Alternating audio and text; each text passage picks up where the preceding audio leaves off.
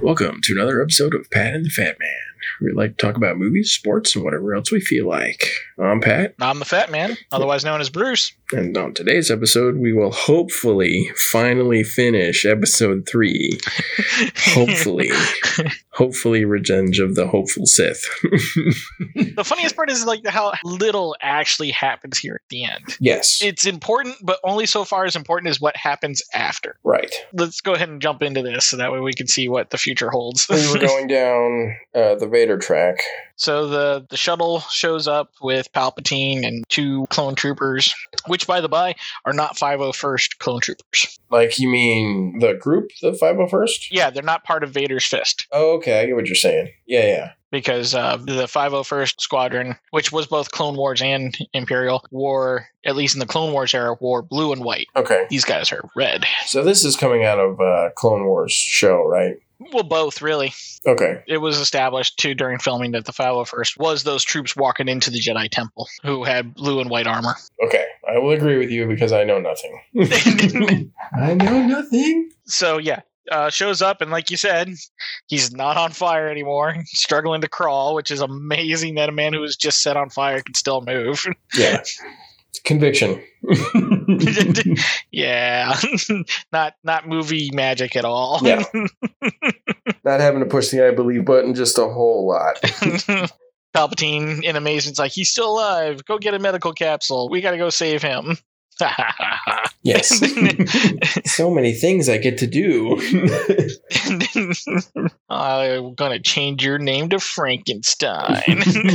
So Frankenstein is the name of the doctor. And the monster's name is Frankenstein's monster. Nobody asked you, nerd. So in this scenario, Palpatine is Dr. Frankenstein and Vader is the monster. Which is the scene. Like that is what is going on in this scene. It is almost a part-for-part remake. Right. The only thing that's missing is the electricity actually going into Vader's body. Yes. Because there is a storm going on at the top of this high tower. Yep.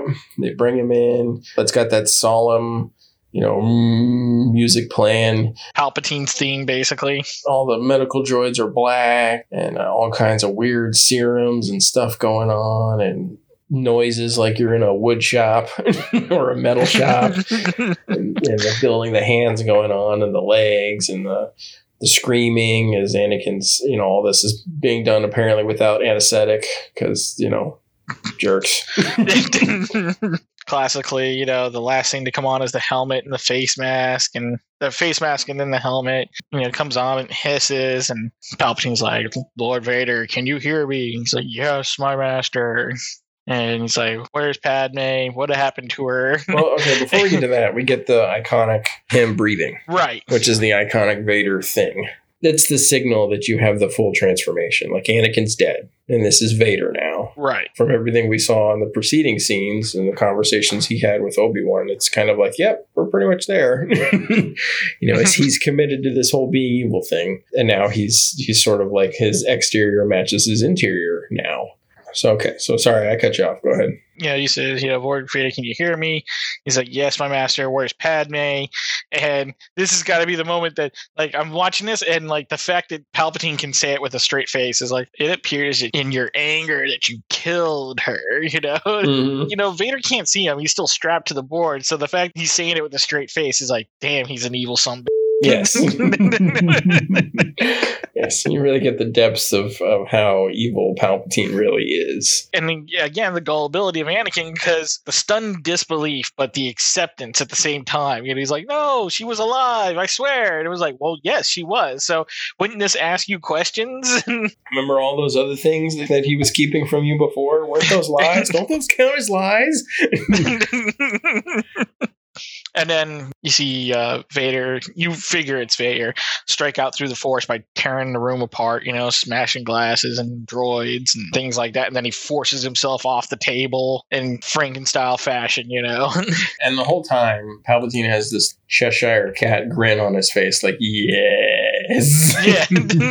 Yes. says. That's right, my fool. Believe everything I tell you. Yep. And then the classic no. I know people made a lot of fun of that, but to me, that didn't seem like that was that bad. That seemed like how that should have gone, because you're talking about a guy who just got operated on with no anesthetics in a new body that he's never walked on. Yeah, I think it was entirely dependent on the audience in the theater when you saw it. Even after that, like the talk of in school and everything, people were like, oh, it was so ridiculous. I'm like, not really. Yeah, I didn't see it as like that made sense. Like, yes.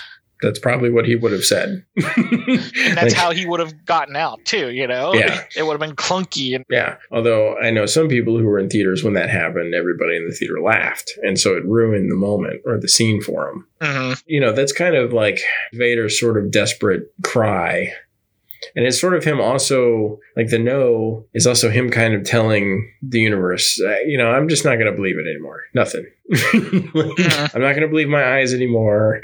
I'll believe whatever Palpatine says. The real world is just too painful. So I'm going to live in this fantasy world in my head now. Now that I've got a permanent place to hide. Yes. Which is this suit. Yep. I can hide in my little shell here and cut people in half whenever I feel like it. And so that's basically the end of that particular storyline. Now we're going on to Obi-Wan and Padme. We see them leave Mustafar and fly to what looks to be the middle of an asteroid field. Yeah. Like a little base on one big asteroid in the middle of a big asteroid field. Yoda's there waiting for them, and Bail Organa says, hey, they're coming. Yeah, Jimmy Smith's Organa. I was like, hey, Yoda, stop thinking about how much you whole thing up. Now you're a terrible person because the guy that you told to kill his best friend is almost back. Yeah, have fun with that conversation. Jimmy Smith's out.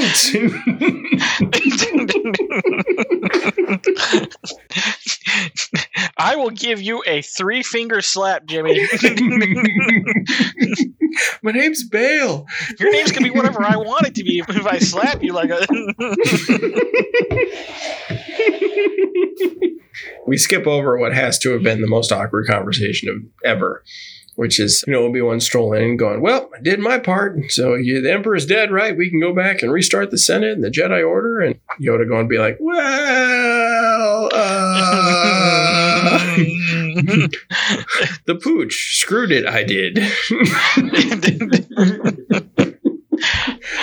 But Obi-Wan comes down out of the ship holding Padme. Bale's there going, hey, let's get her to the medical wing. You see them in what's obviously the medical wing on like an observation area. And the medical droid comes out and says the one thing that everybody now just like, what? In movie, out of movie, is that she's completely healthy. But for whatever reason, we're losing her. And Obi-Wan's like, wait, you trying to tell me she's dying? Yeah. Well, she just lost the will to live. I like how even in the world, like the character's like... You kind of understand that if the patient was 90, 100, 900 years old, Yeah. That makes sense. But a healthy 30-something-year-old woman who's pregnant? Yeah, a little more questionable.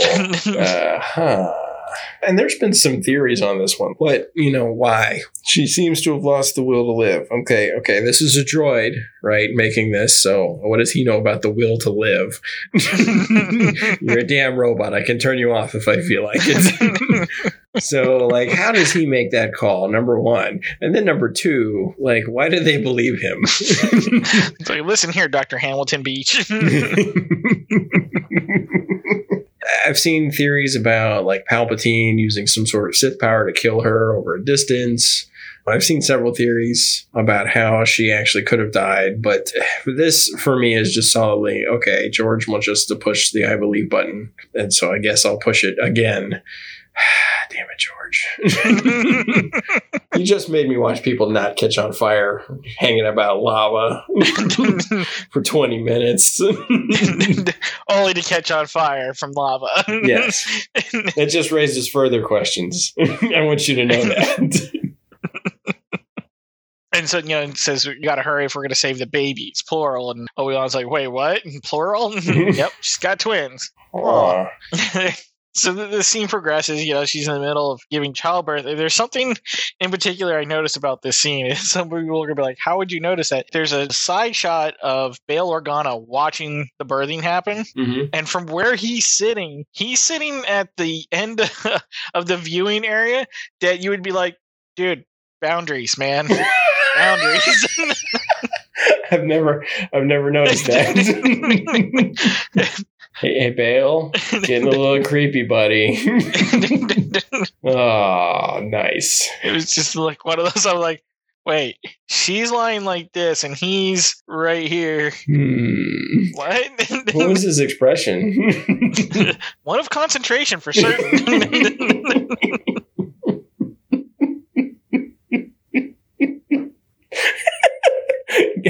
I gotta do this now because later it'll be creepy. Were you checking out a dead woman? What is wrong with you? I don't know. I was checking her out while she was giving birth. What is wrong with you? I'm going to notice that forever now. And so will all of our fans, our 1.5 fans. Oh, terrible. Right? Yes. The babies are born. She names them as they're being birthed, Luke and Leia. No shock there. What? Right? You know, of course, Padme's last words are, you know, there's good in him. I know there's good in him. Right, and that's an obvious call forward to the end of Jedi. Yeah, the obvious words of a faithful, dutiful wife. And just sort of the we can save him kind of a deal. And Obi-Wan's like, yeah. Yeah. So, look, I'm not saying that I cut 3 of his limbs off and left him for dead next to a river of fire. I'm just not going to say that. You did what? I didn't do anything. I don't know what you're talking about. At that moment, you got to think of how just emotionally, just anytime after that he was alone, he just must have been a complete puddle of a person. Yeah. Because he's holding her baby and she's dying in front of him saying, my husband's a good man.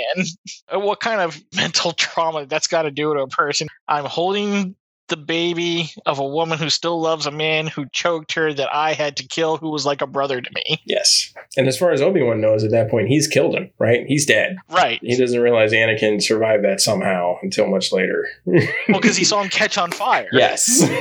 And drift ever so slowly towards the lava. Why didn't he just finish the job? I'm like, because in regular physics world, that would have been death. Of course, a moral person would be like, let's let things be. I mean, this is already terrible enough. I don't need to go down there and decapitate the son of a... Yeah, we're good. We're good. I'm just going to walk away. That's the best for everybody. Apparently it wasn't somehow. Man, I am jamming that I believe button as hard as I possibly can. Did we want to talk about the fan theories around Obi-Wan and Padme? How do you mean? Because there were several fan theories that actually they were in love. Oh, offhand, just outright, you would be hard-pressed to convince me of that. I'm kind of in the same boat, but there's apparently a fairly devoted following. I think it starts in episode 2 where Obi-Wan kind of bursts out of the window chasing after the assassin, and they're all like, he shows restraint about everybody else, but not about protecting her. And then it sort of morphs into a different view of all of the conversations that happen from that point onward. The truth is, like, I kind of dismissed it immediately, but I saw that there was a lot of people who thought pretty heavily about it. So I didn't know if you were in that camp or if you'd read much about it. Or no. I think that him bursting through the window wasn't about protecting Padme. It was, hey, I'm a police officer and there goes my crook. Yeah, that's kind of my thoughts. And really their conversations after that really weren't... He never tries to dissuade Anakin from the fact that she was happy to see them. You know, he even says so as much. If he was really kind of obsessed with her or in love with her in the manner that some people are theorizing, he would have been like, oh, no, she doesn't think anything of you. Yeah, okay. I just figured I'd bring that up just in case, for completeness sake. Yeah, no, I mean, it's one of those, you want to quash the crazy stories that people come up with because you're just like, no, that's just reaching too far, man. That's trying to make things more dramatic, and they were already dramatic in a high school kind of way already. They were already in in that range. After she apparently, passes from saying her final words about Anakin, the next scene is the Corellian Corvette flying to Naboo for her funeral. Yep. There's a conversation about the twins, where they should go and whatnot, that they should be split up. I love Bale on this. He's like, well, I'll take the girl, but not the boy. Well, because they said that they should have been split up. They said from the get-go, Yoda was the one who said that they should be split up. He explains, because we've always wanted a girl. We always wanted to adopt a girl. So we'll take the girl. What about the boy? He should go to his family. Oh, so not the girl, but the boy? Yeah. What? All right, fine. Throughout the prequels, you get the obvious feel constantly that Palpatine is playing this long game, right? That he's got all these gears at work all over the place.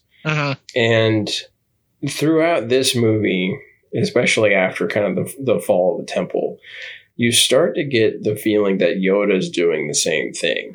Right, that he's trying to manipulate things down the line. Right. This, to me, is one of the clearest, because he makes, I said, like, most of the decisions they make after Mace Windu's call about Anakin is bad. Like, they don't make good decisions here forward till this point. And then you start to think about it, and you're like, well, was Yoda really playing a longer game than we think? Was the decision to split the party and have him fight the Emperor? And did he see that the failure was likely? And could Yoda see the fall of the whole Jedi in the future and know that it was unavoidable and like be unhappy about it, but know that, okay, that was going to happen. And this is how we have to play our part of the story from now on. Yoda's saying, okay, he should go to his family. It's like immediate. Like, this is where he needs to go now. And you see a lot more confidence from Yoda in this movie than you do anywhere else. Right. And that decision he makes here kind of calls that to mind. Yeah, sure. Because, like we pointed out the time thing before, maybe we don't know how much time has passed since they left Polis Massa, the asteroid, to Naboo. Yeah. And that he's had all that time to quietly ponder what to do. Yeah, that's a good point. Figure out what their next move should be or what the going into exile actually looks like. But then the next thing that they talk about is Obi-Wan training on how to communicate with the dead, basically. Yes. What's interesting about this, and this is where the cartoon comes into place, is they kind of explain that. They kind of explain how some Jedi are able to project themselves as Force ghosts and to be able to communicate with the living world. Yeah, he says a friend has come back from the netherworld of the Force. And you're just sort of like, none of those concepts make any sense in your theological system. All right, fine.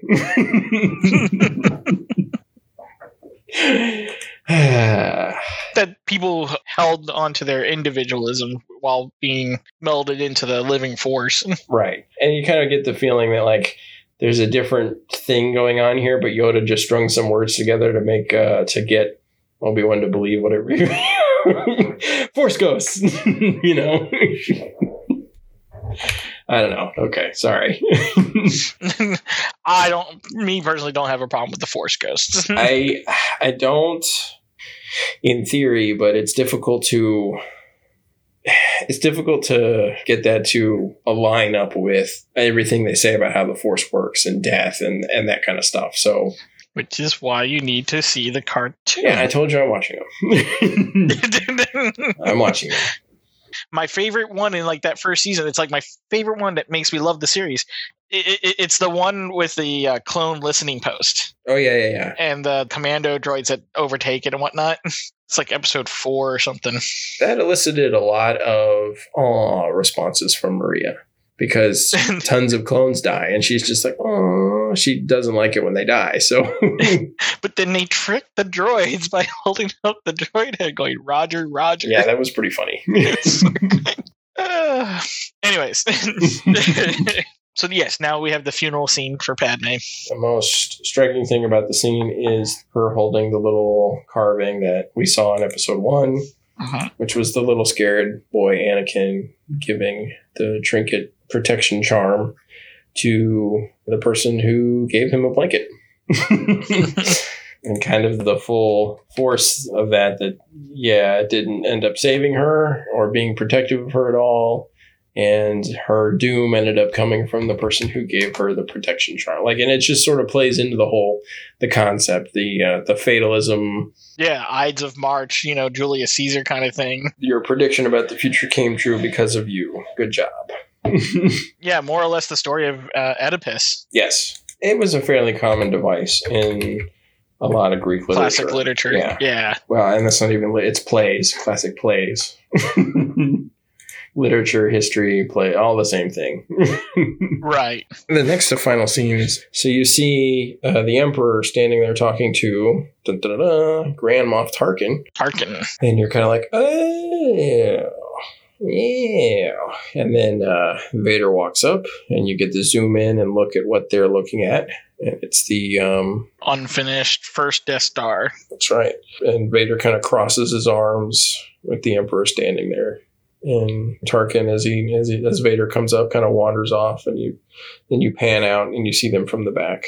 Right. And then the very last scene is the delivery of Luke. Oh no, we still got the delivery of Leia to the Organas on Alderaan. Oh yeah, which is a real quick scene. It's very nice. Yeah, she's safe with the Alderaanian people because nothing bad will ever happen to them. They're very Swiss-like. Yep. Neutral. The neutrals. And then, yes, Obi-Wan delivering Luke to Aunt Beru and Owen Lars. Yeah. You see Obi-Wan give the baby to Beru, and Owen standing on the ridge looking out over the suns.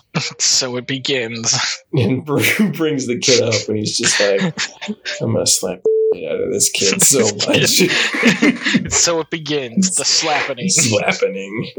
And just man, I hope this kid doesn't end up getting me burnt to a crisp one day, like all the way down to the bone, set on fire. And Beru being like, what in the is wrong with you? That was weirdly specific.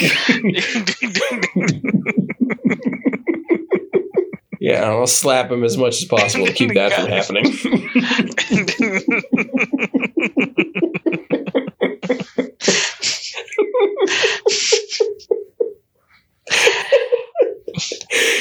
Slapping him constantly will keep me from being burned alive. Now you're starting to sound like Anakin.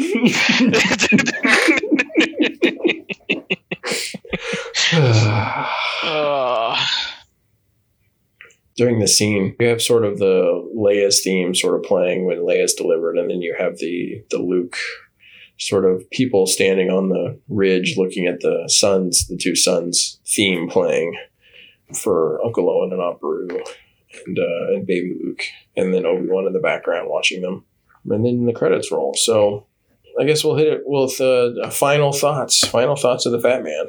I liked Revenge of the Sith, probably number 2 out of the prequels, really. I liked Attack of the Clones better. Wait, what? You like Attack of the Clones better than Revenge of the Sith? I want to say maybe. Wait, and you like Attack of the Clones better than Phantom Menace? Oh, definitely. Huh. Okay. All right. Fine. Go ahead. Well, I just wanted to make sure. I'm confused after listening to our Attack of the Clones podcast, but keep going. That was so many decades ago. I don't even remember what I said. That's a good point. Just to let everybody know, like the recording between the first episode of this string of podcasts where Bruce clearly said that Revenge of the Sith was his favorite prequel movie, and now has been almost a year. I don't know. It's a guess. Probably more like 3 months, 4 months, something like that.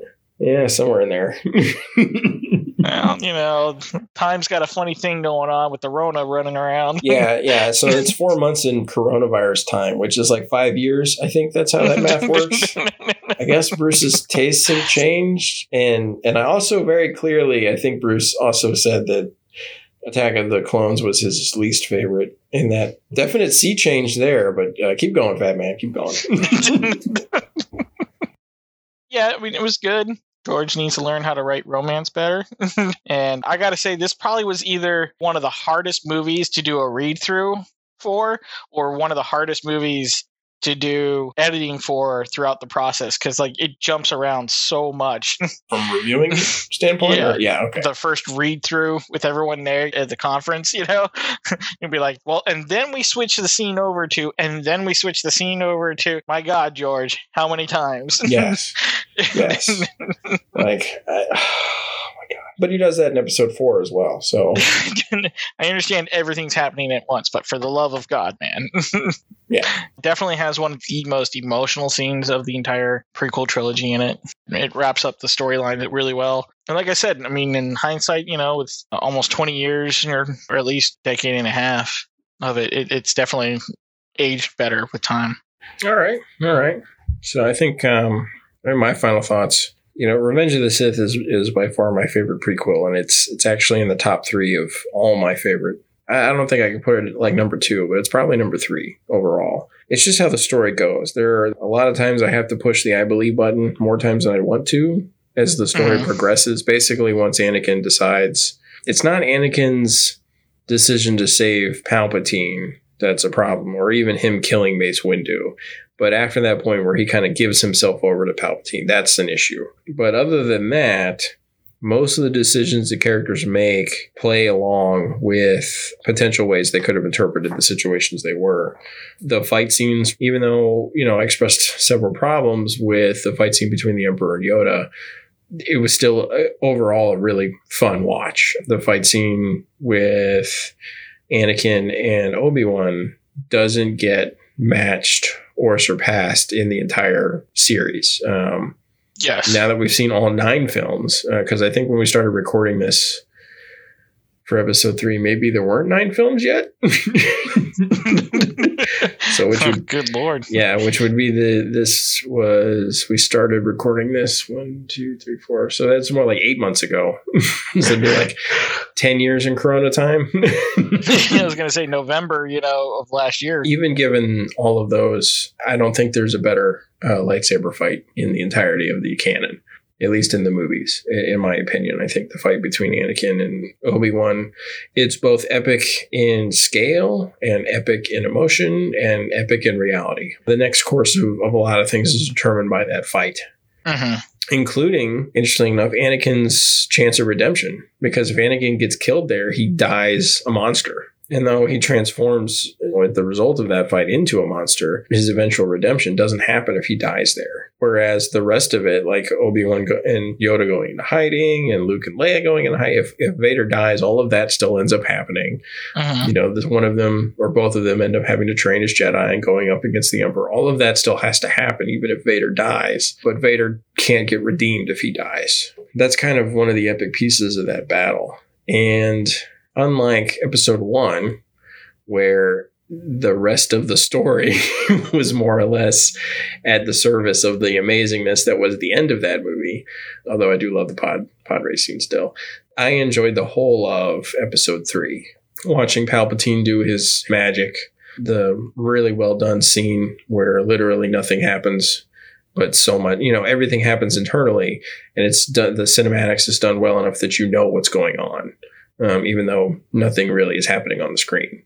This is one of my favorite Star Wars movies. I think as a movie, it's a huge testimonial to, if you do a trilogy or a set of movies, it's best to have one guy in charge writing the movie and doing the whole arc and doing everything. Because otherwise you get spaghetti at the end and it's no good. But this, even though Episode 1 wasn't great. Episode 2 was even worse. Episode 3 was amazing, and because of its amazingness and it fed from the other 2, it sort of lifts them up.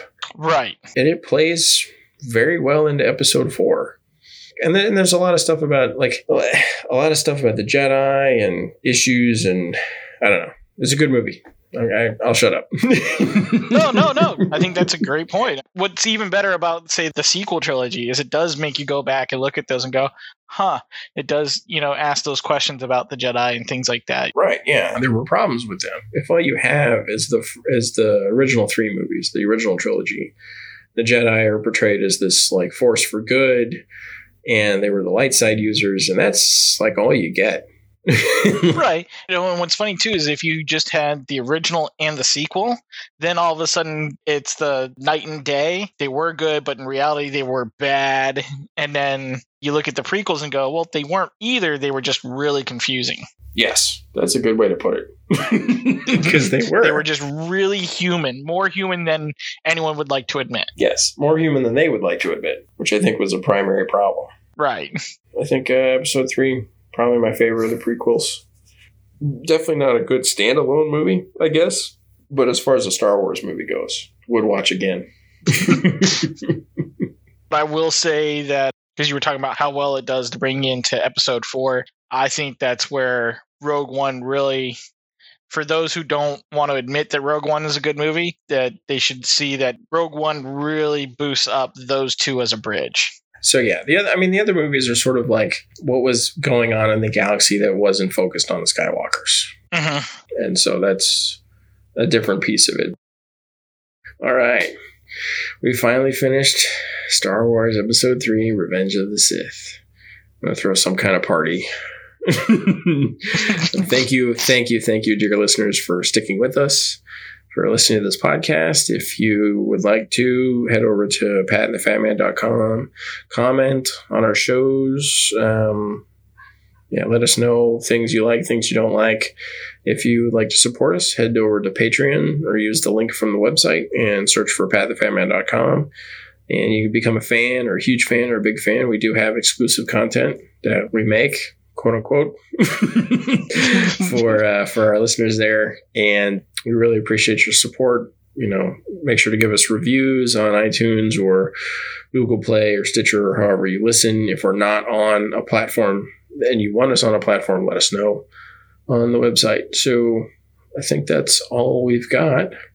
Thank you again for listening to Pat and the Fat Man. I'm Pat. I'm the Fat Man. Stay classy. May the Force be with you.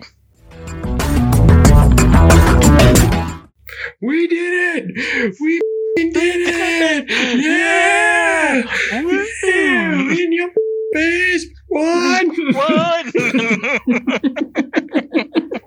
I'm sorry, Peter.